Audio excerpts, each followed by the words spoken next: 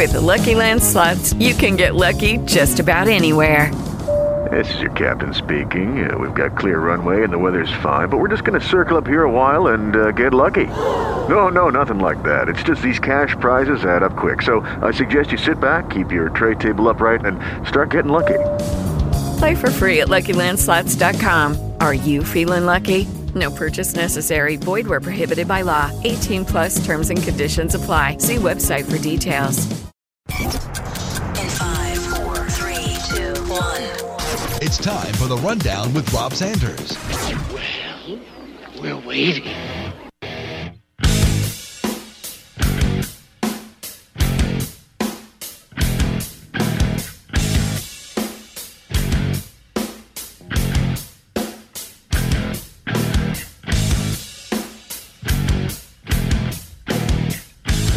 Welcome into the Rundown on Fox Sports Radio 1400 around the world on the iHeartRadio app.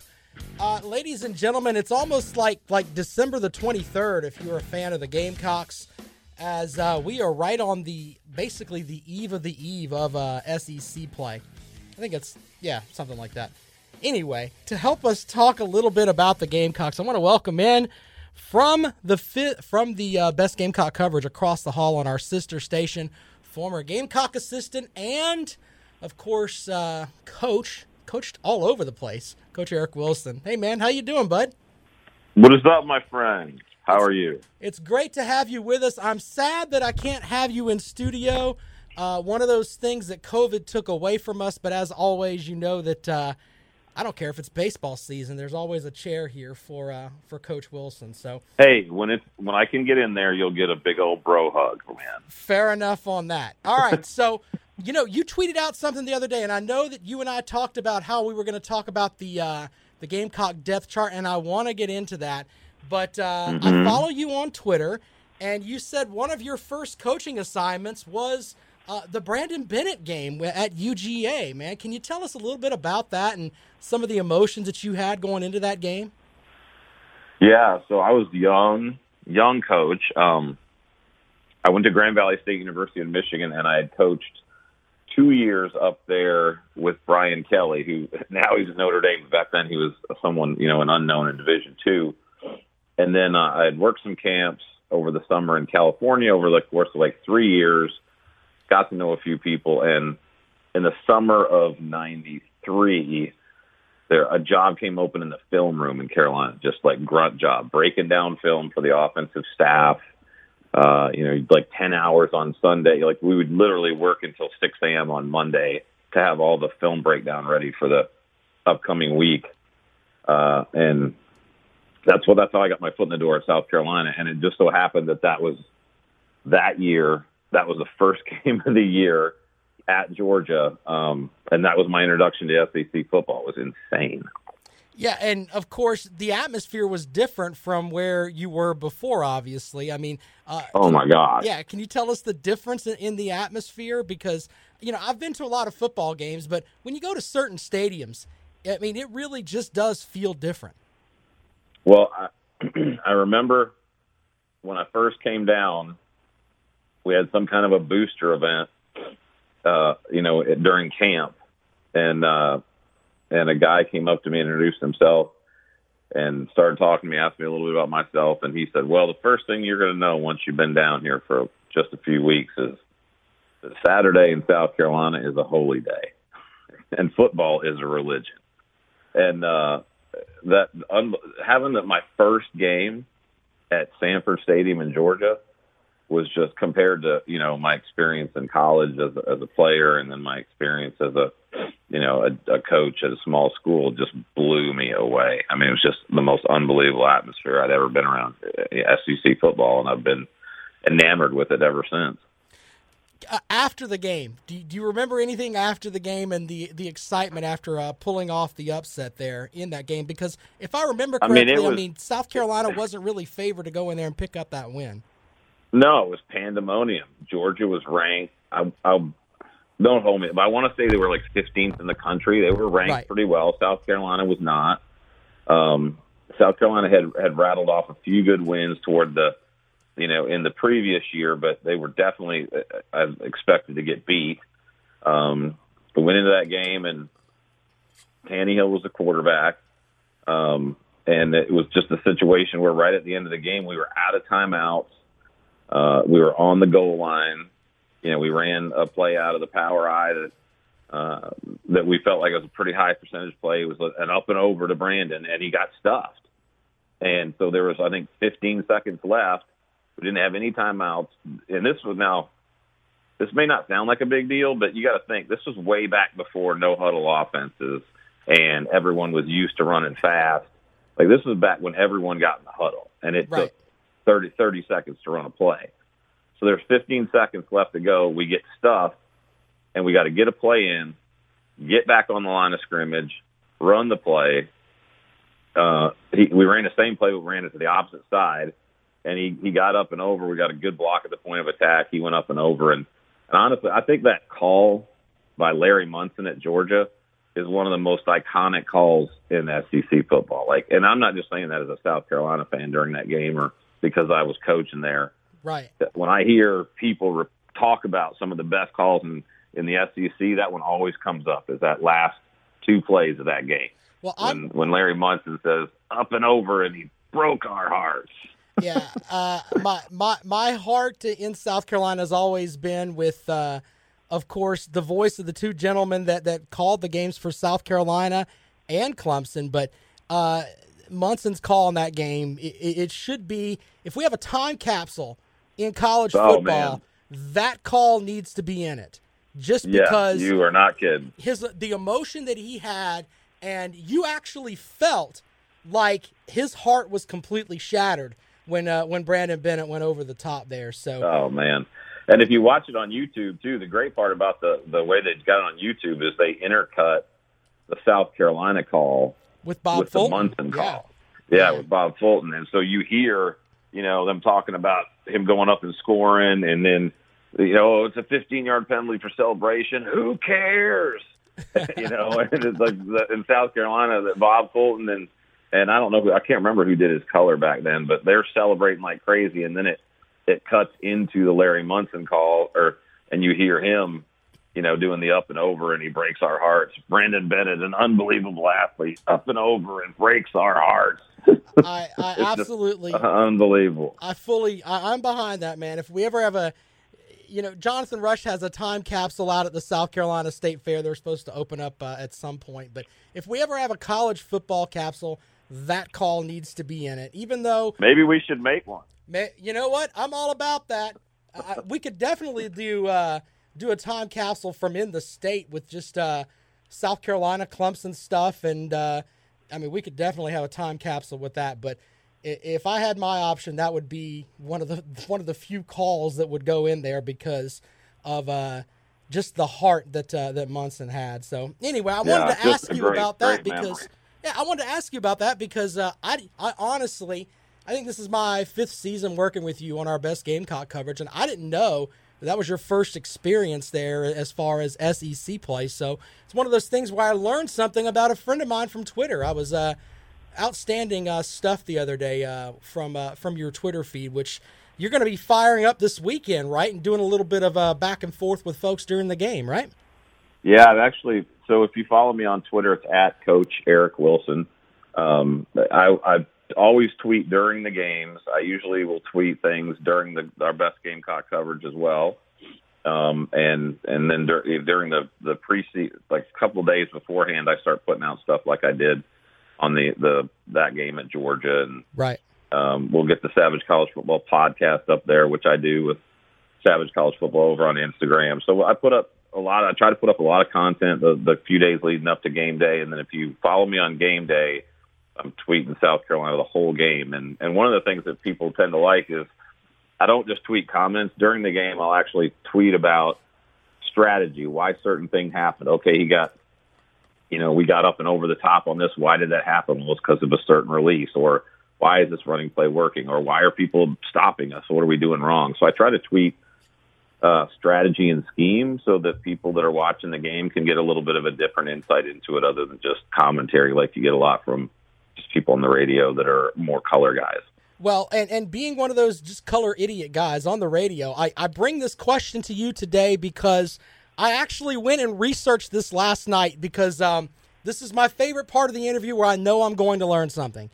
Tennessee has, according to our expert yesterday that we had on from that covers the Vols up there, their starting tight end had back surgery. They thought he was going to be back, but he's out due to a setback. Their second stringer opted out. So when Tennessee takes the field on Saturday, they're going out there with at least their third string quarter or tight end.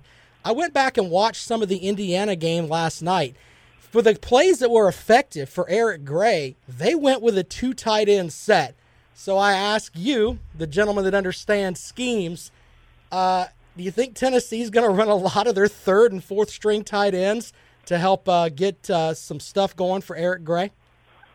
Well, I mean, here's the thing. They're challenged in the wide receiver room, too. Like, they've got a very similar situation at wide receiver as South Carolina does with unproven talent. You know, Callaway was gone from last year, as well as their other great receiver. And so, you know, they've got 2 redshirt seniors in Brandon Johnson and Velus Jones, who they got listed at the Z, Ramel Caton, who's a sophomore, and then but then usually if you get tight ends hurt, right, you're like, okay, well, we'll play with 1 tight end and 3 wides, or we'll just get into more wide receiver sets.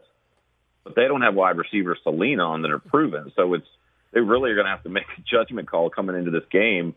Do I want to lean on inexperienced tight ends, or do I want to lean on inexperienced wide receivers? Because you're going to have to do one or the other. You're either going to be putting in 2 tight ends that don't really have any experience, or you're going to play with one or with none and put in a bunch of receivers you don't trust. So it really is going to come down to which group do they feel better about, knowing that they're both inexperienced, and then they're going to have to make in-game adjustments. If you put those guys in at tight end trying to run what you want to run, I mean, if I'm a coach and I'm in that situation, I'm probably going to do what do I really want to do from a standpoint of what's my offensive identity.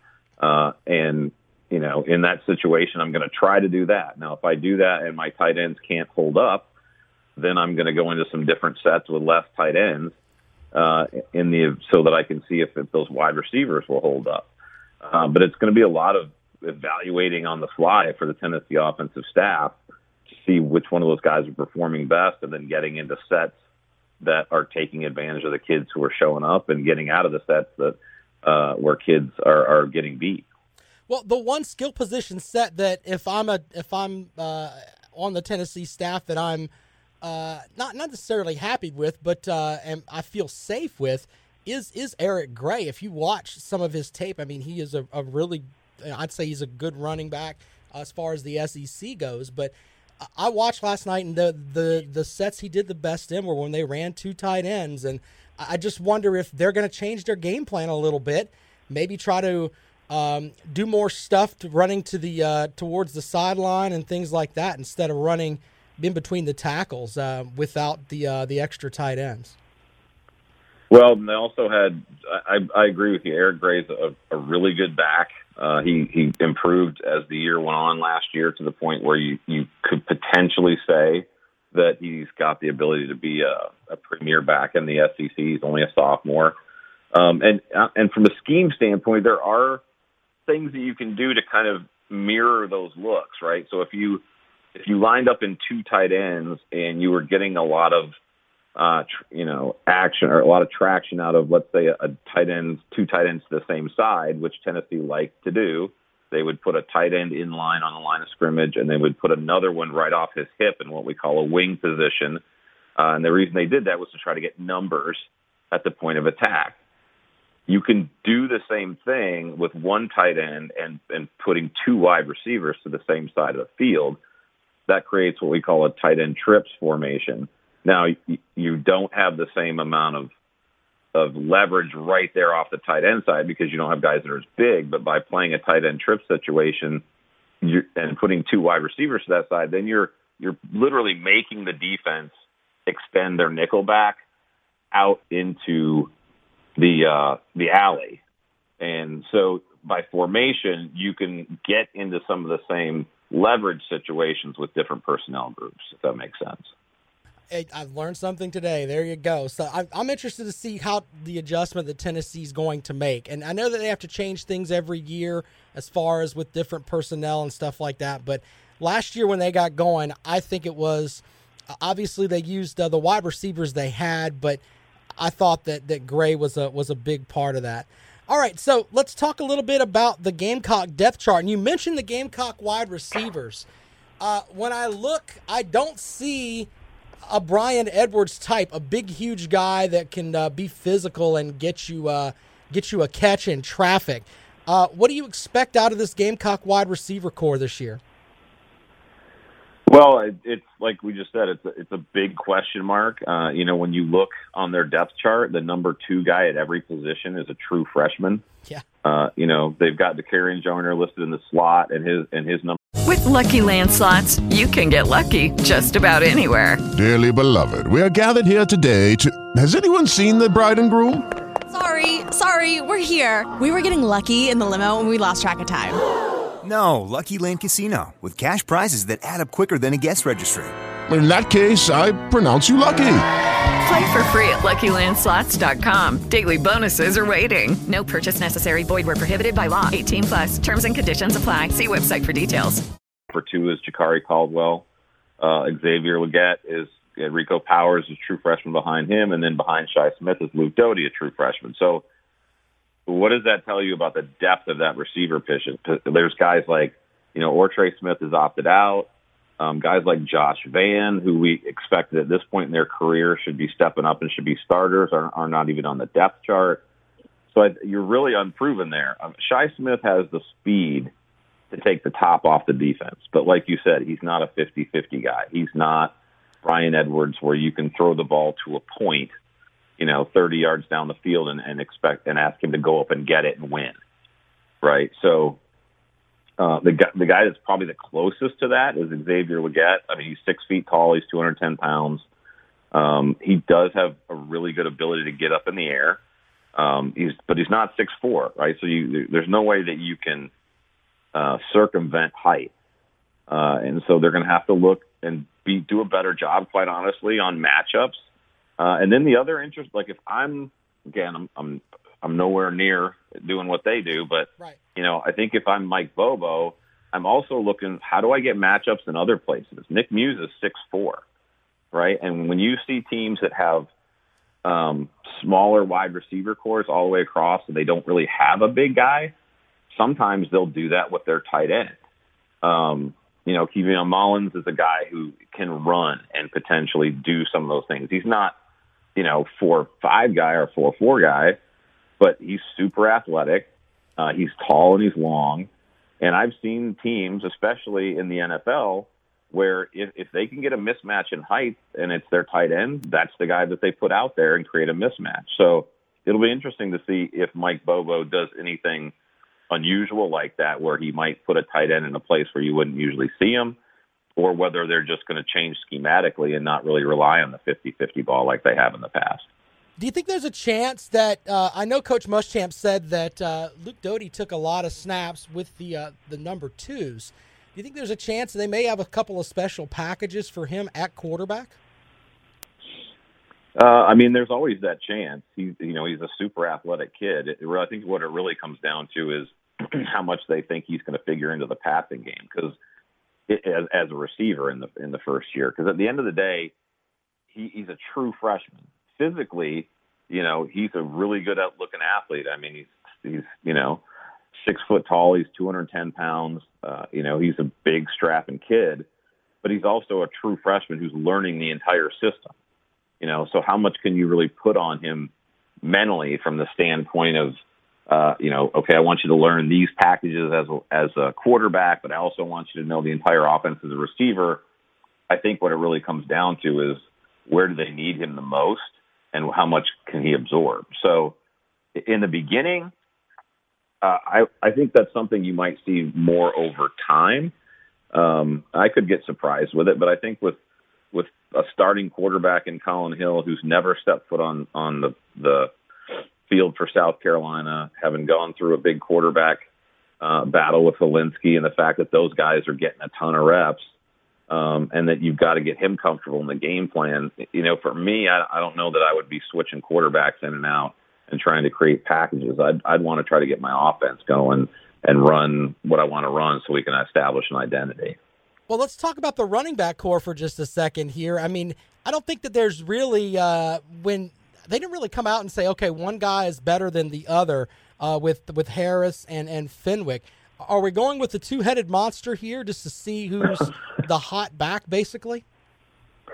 Yeah, I mean, I think you've heard him talk about that a lot in the preseason and in the whole running back by committee thing, which I never love that because it basically means no one's really separated themselves. Right. Obviously, you know, you'd have to be a hermit under a rock to not know about Marshawn Lloyd, but, you know, that's South Carolina's luck is they get one of the best backs in the country, finally, a huge win on a running back who they fully expected to be their starter, and he goes down with an ACL. So I think, you know, from everything I've read and heard, Kevin Harris, I think, stands out above Fenwick from the standpoint of I think he's just a little bit more reliable from a protection standpoint. That's a big thing that, you know, a lot of people don't think about as they think about the ball, the guy carrying the ball, but they also don't think about the fact that he's got to protect when we're throwing the ball, especially in the kind of offense that Bobo's running where he likes throwing a lot of play action. They're involved in the protection. So I think part of it's how much can I trust the guy? And then part of it's, you know, how well do they see? You know, one thing I will say is the Condre White, who's a transfer from Iowa Western. He's a 6'1", 200-pound kid. He's super athletic. He's got a burst. He's a little bit more of a difference maker from everything I've heard than Harris and Fenwick. He's been nursing a hamstring, so how much he'll actually play will be interesting to see. But I think he's a guy that if he gets healthy, I think you'll see him start working his way into the lineup and even potentially having a. Coach, did you drop off with us there? I don't know what happened to Coach there. Coach. All right. I think Coach Wilson kind of dropped off with us there for a moment as he was talking about, of course, the. Did you? Yeah. Coach, what's up, man? Rob. Okay, yeah. Hey. Oh, did I lose you? Yeah, you lost me there for a second. I was like, oh, what happened to Coach? But, yeah, I agree with you what you were talking about with the transfer in at running back. Once he gets healthy, he may be in the mix there. But I'm kind of with you, though, if one of those guys should have broken away. And, last season they kind of did the same thing. But both of those running backs are on NFL rosters. So, you know what I'm saying? It's kind of different. Yeah. Does that make sense? I mean, I don't want to minimize Harris or Fenwick. I think they've both been solid players for South Carolina, and they're a year older. They're a year more experienced. And so I think they're both steady guys. It's just neither one of them is a guy that you anticipate being someone who's going to break out and have 180 or 200 yards because they're so dynamic that they're going to, make a great cut in the hole, make a guy miss, and then outrun the safety and take it 70 yards to the house, right? That's kind of what you're missing with those two. And that's what you had with Marshawn Lloyd. And hopefully we might get something close to that with the Condre White if he gets healthy. Let's talk defense really quick here with Coach Eric Wilson here on the Rundown on Fox Sports Radio 1400.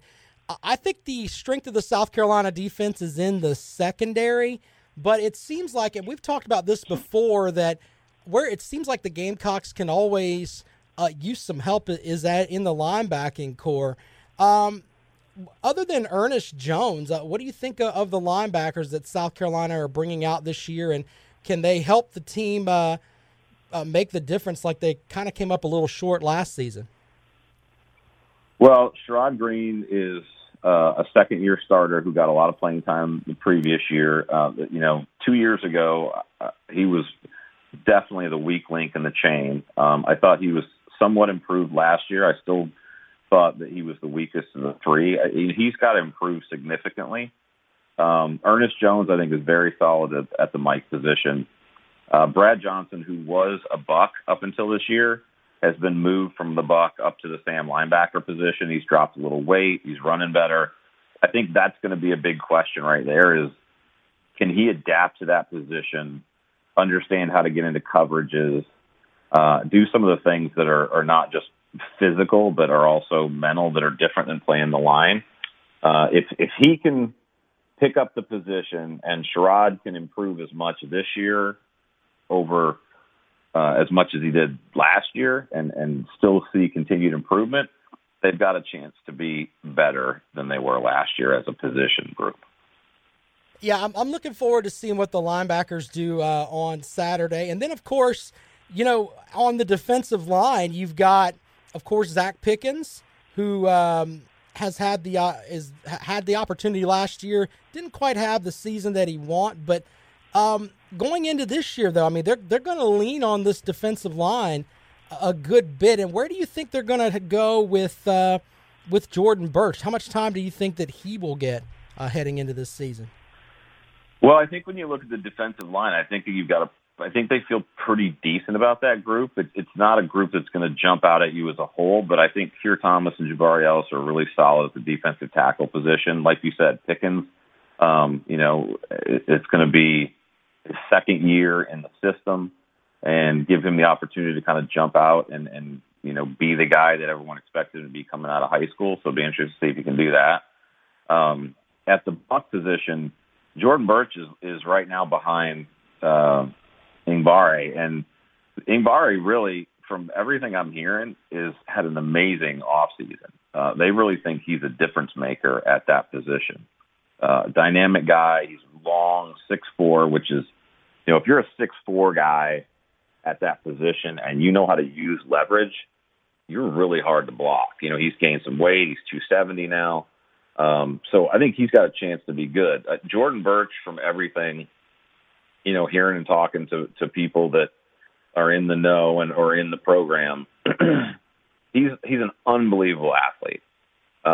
Mentally, he's a really smart kid, but he's a true freshman. So I think the learning curve is one that, he's obviously good enough that they've got him at number 2 already as a true freshman. But my guess is you're going to see him situationally, give him an ability to basically put him in situations where he can be an athlete. He doesn't have to think too much. He can use his natural skill set. And then as he grows into the position, you see him play more and more. Aaron Sterling's over on the other side. He's little for an SEC defensive end. He's 6'1", 245, but they consider him reliable. And his backup is another true freshman in Tonka Hemingway, who's a 6'3", 265 kid from Conway that they're really excited about. He's really athletic. Again, he's long like Ngbare, and I think he's got a lot of upside. Well, I'm looking forward to the matchup on Saturday night with Tennessee. The Vols are a 3.5-point favorite.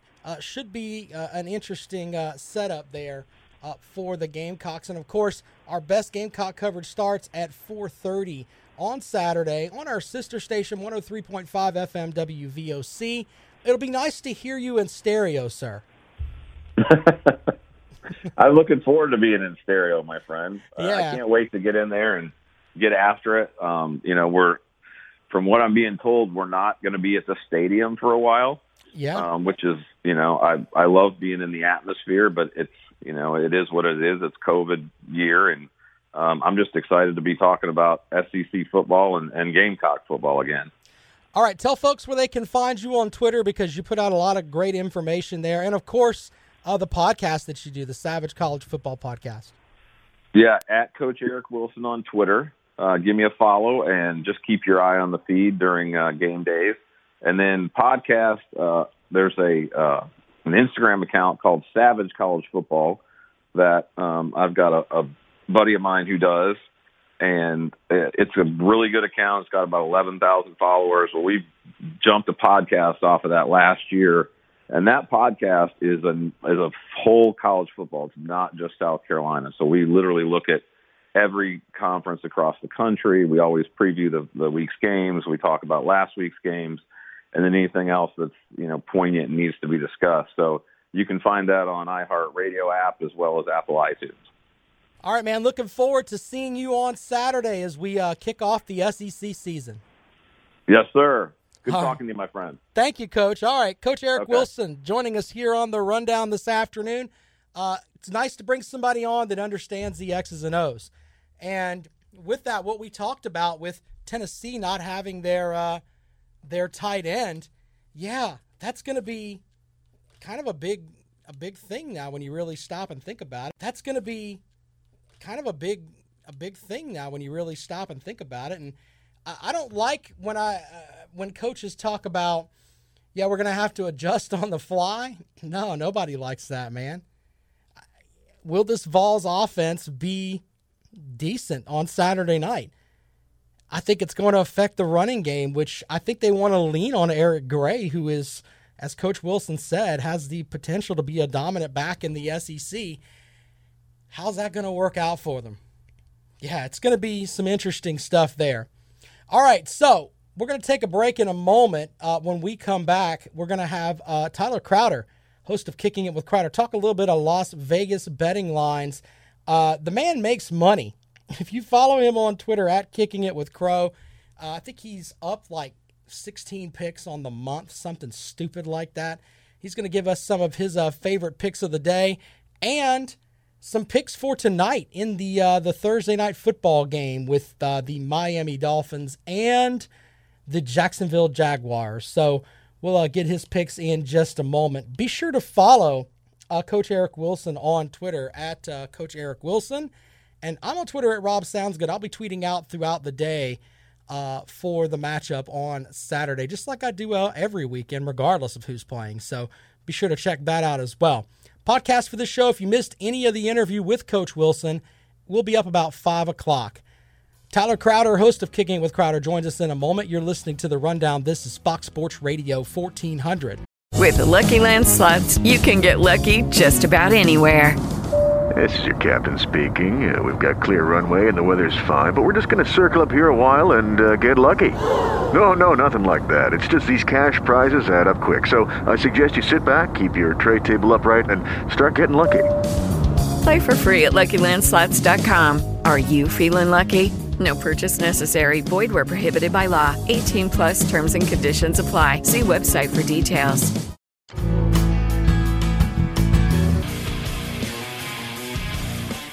Welcome back into the Rundown here on Fox Sports Radio 1400, around the world on the iHeart Radio app. We're going to head out to the phones and welcome in the host of Kicking It with Crowder, Tyler Crowder. We're going to talk some winning picks today, right? Yeah, Rob, how you doing, man? Thanks for having me on, brother. It's great to have you with us today, and you got to get your stuff together, man. We need some winners. That's how it works today, right, brother? Yeah, we struck a tough week so far on the betting front. You know, I give 10 locks every week, and so far off to a slow start this week, and trying to have 9 consecutive weeks of 500 or better. So we'll see what happens tonight, but I got some picks out there, so we'll see what happens. Well, let's start with the Thursday night game. You've got the battle for the state of Florida, where Miami will be taking on the Jacksonville Jaguars. What's your pick on this game, man? Yeah, and Jaguars, you know, they have played some decent football this year so far, beat the Indianapolis Colts, and then I think somebody forgot to tell them they're supposed to be tanking for Trevor Lawrence. That's why they gave away Leonard Fournette. They gave away their big defensive lineman. I mean, they really went into, we want to lose every game we play, but somebody forgot to tell the team because they have been very competitive.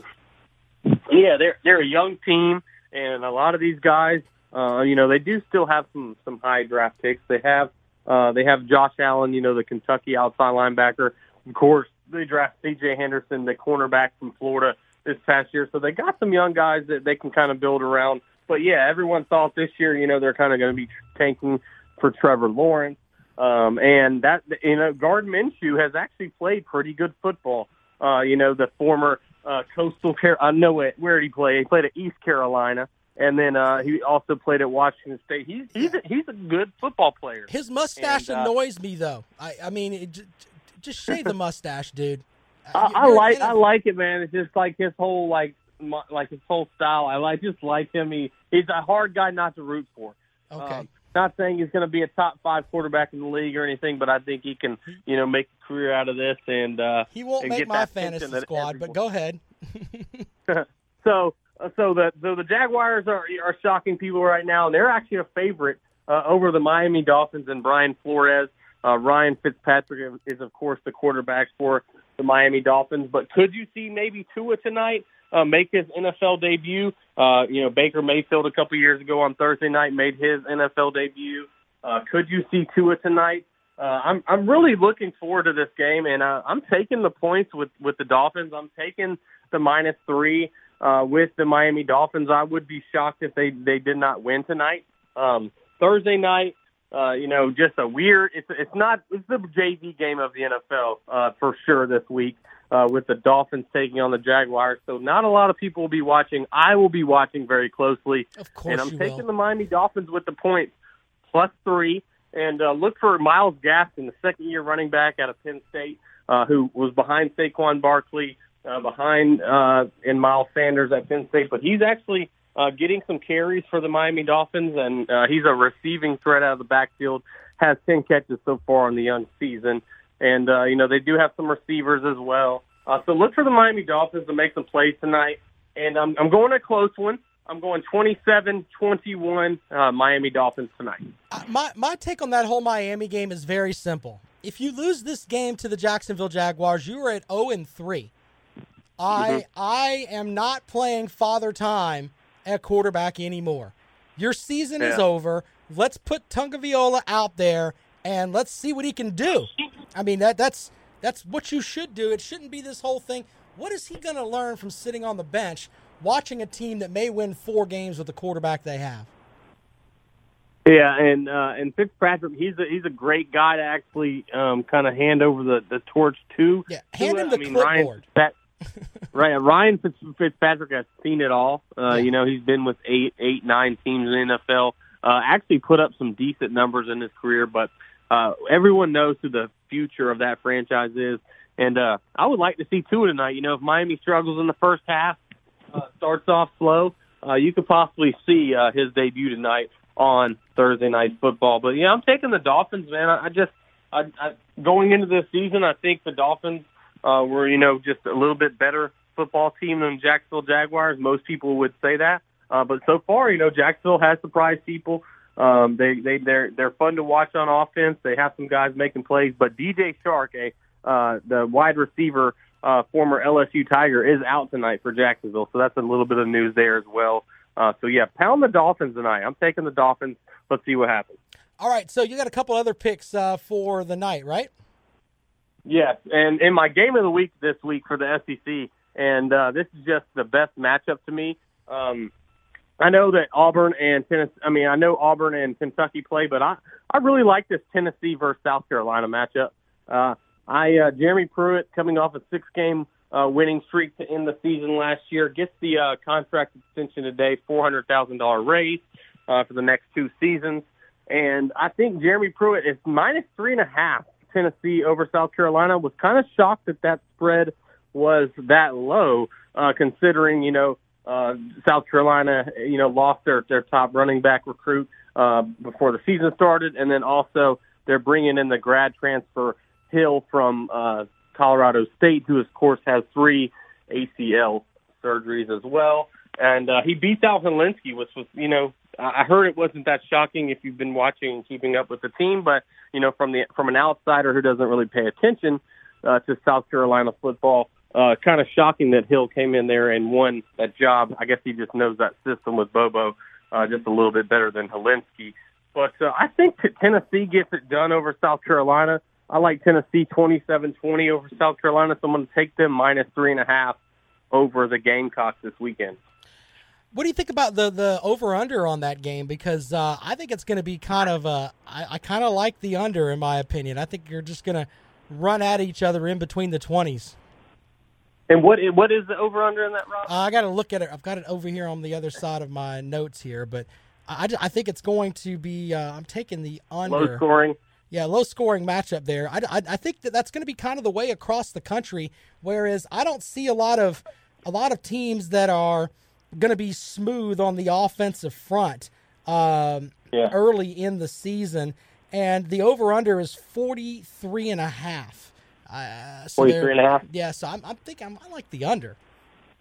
You like the under? Well, my prediction for the game, I would go over, but, I'm not sure. I really don't like to touch over-unders, especially this early in the season. Right. I really just look at point spreads and things like that. So I like Tennessee, Jeremy Pruitt. I like what they've done on the offensive line there. They've tried to solidify that defense as well. So I'm taking Tennessee by a touchdown over the Gamecocks for that one. And then we head to Auburn, and this is a team that a lot of people are kind of picking to get upset this week versus the Kentucky Wildcats, but I just don't see it. I see Bo Nix in his second year, and he should make a big, big improvement from his first season on the Plains. And I think that Bo Nix in this explosive offense who has, 3 or 4 running backs who can get the job done. Also Seth Williams, number 18 wide receiver. Schwartz, the speedster outside as well. I think their offense is going to be very explosive. And you have Terry Wilson, who's coming back from a major knee injury last year, where he missed, 9 football games. And right. I just think that, losing some guys on offense, they lose their do-everything guy, Lynn Bowden. And I like Auburn by 10 in this game, covering the 7.5. Gus Malzahn trying to get on and get going in the SEC, and I think they don't look forward to that Week 2 matchup with UGA, but I think they go ahead and get it done against Kentucky and win by 10. An interesting matchup there. I wanted to throw one more game at you really quick here. Alabama on the road at Mizzou. Alabama is a 27-point favorite. That is a lot of points in an SEC game. It is a lot of points, but to be honest, if there's a team who's going to get it done this first week, coming off a pandemic, being well coached by Nick Saban, I think Alabama could be up 35-0 at halftime. I mean, it could be that kind of slaughter going on. Now, if they hold on in the second half, we'll see. But Max Jones is going to be the quarterback, but I've already said it on this show before. I think Bryce Young will take over by midseason, and look for Bryce Young to make his debut on Saturday versus Missouri. And if I had to bet on it, I would take Alabama. But I mean, we'll see. I mean, those big spreads I always try to stay away from them. Right. But we'll see. We'll see what happens. On one of the other big spreads that's out there, and I kind of, not that I'm like big on the Vanderbilt train, but 31 points with Texas A&M. That is a lot of points for a team that hasn't played yet. You're saying they're 4 touchdowns and a field goal worse? I know Vanderbilt's lost a lot, but wow, that's a huge spread. Yeah, and I'm not sold on Texas A&M like a lot of other people are this year. I'm just not. I know Jimbo Fisher is going into his third year, but I think they're the 3rd or 4th best team in the West. I know some people have picked them maybe as a surprise team out of the West this year. I have Alabama, Auburn, LSU, and then Texas A&M. So, yeah, 31 points, that's a hell of a lot of points. I mean, all you got to do is just keep it close for a half going into halftime, and you'll probably cover. So if I had to pick any points in that game, I would pick Vandy, but, man, Vanderbilt and Arkansas, those 2 teams are in for a tough season this year in the SEC. All right, Tyler, tell folks where they can find your show. It's on iTunes and pretty much everywhere you want, right? Yeah, it's on Apple, Spotify, the iHeartRadio app. I'm also on YouTube, guys, and Twitter as well, at Kick It With Pro.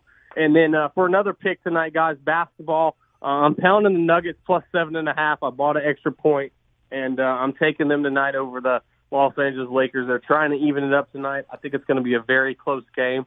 So I'm taking the Nuggets with the points tonight in the NBA. All right, Tyler, man. Thanks for joining us, buddy. We really appreciate it. All right, thanks, Rob. Thanks for having me, man. All right, there you go. Tyler Crowder, host of Kicking It With Crowder, joining us here on the Rundown this afternoon. Good stuff there from him, man, if you are in the land of, hey, I want to place a couple of bets. All right, we'll take a quick break. When we come back, we'll wrap up today's show. This is the Rundown on Fox Sports Radio 1400. Final segment of the Rundown this afternoon here on Fox Sports Radio 1400. Appreciate my guests today. Of course, Coach Eric Wilson, talking a little bit about the Gamecock depth chart.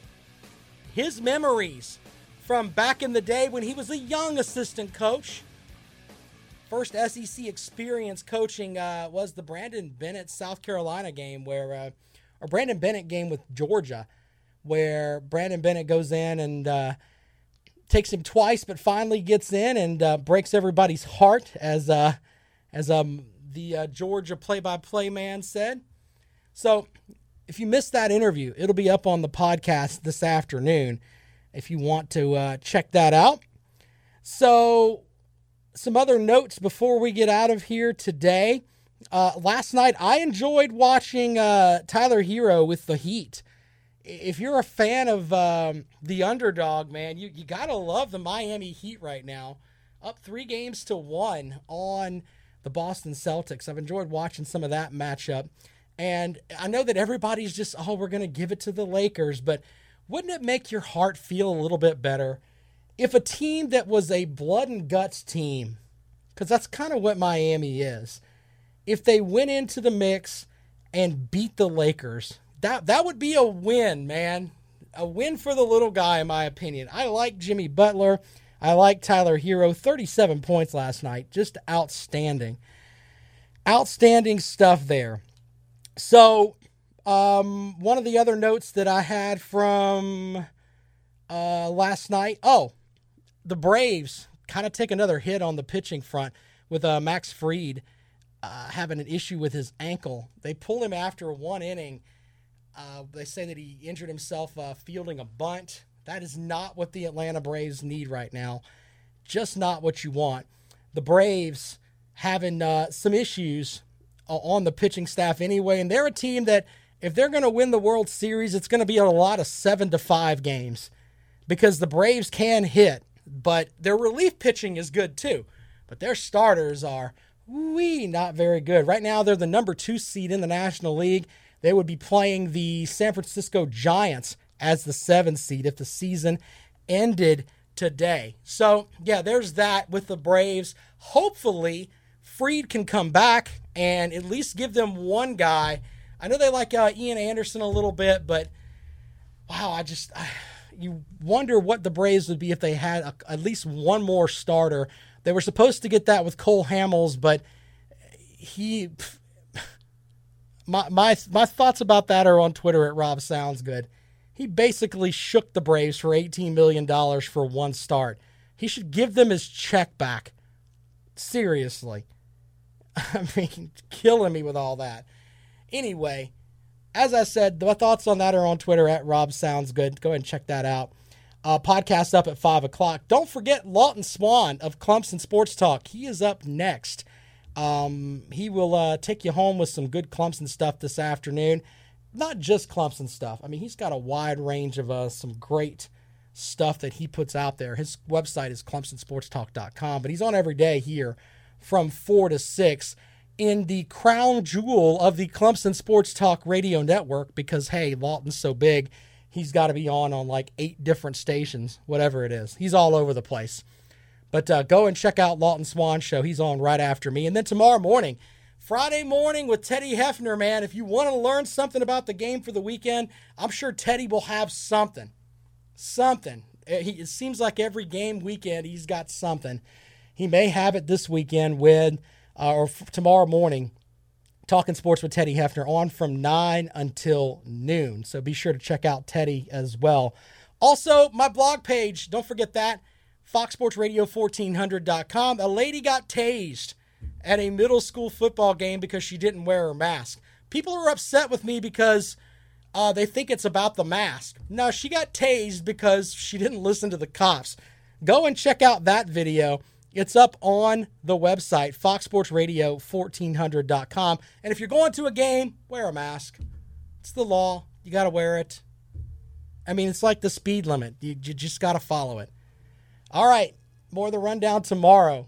You're listening to Fox Sports Radio 1400. My name is Rob Sanders. We will see you tomorrow.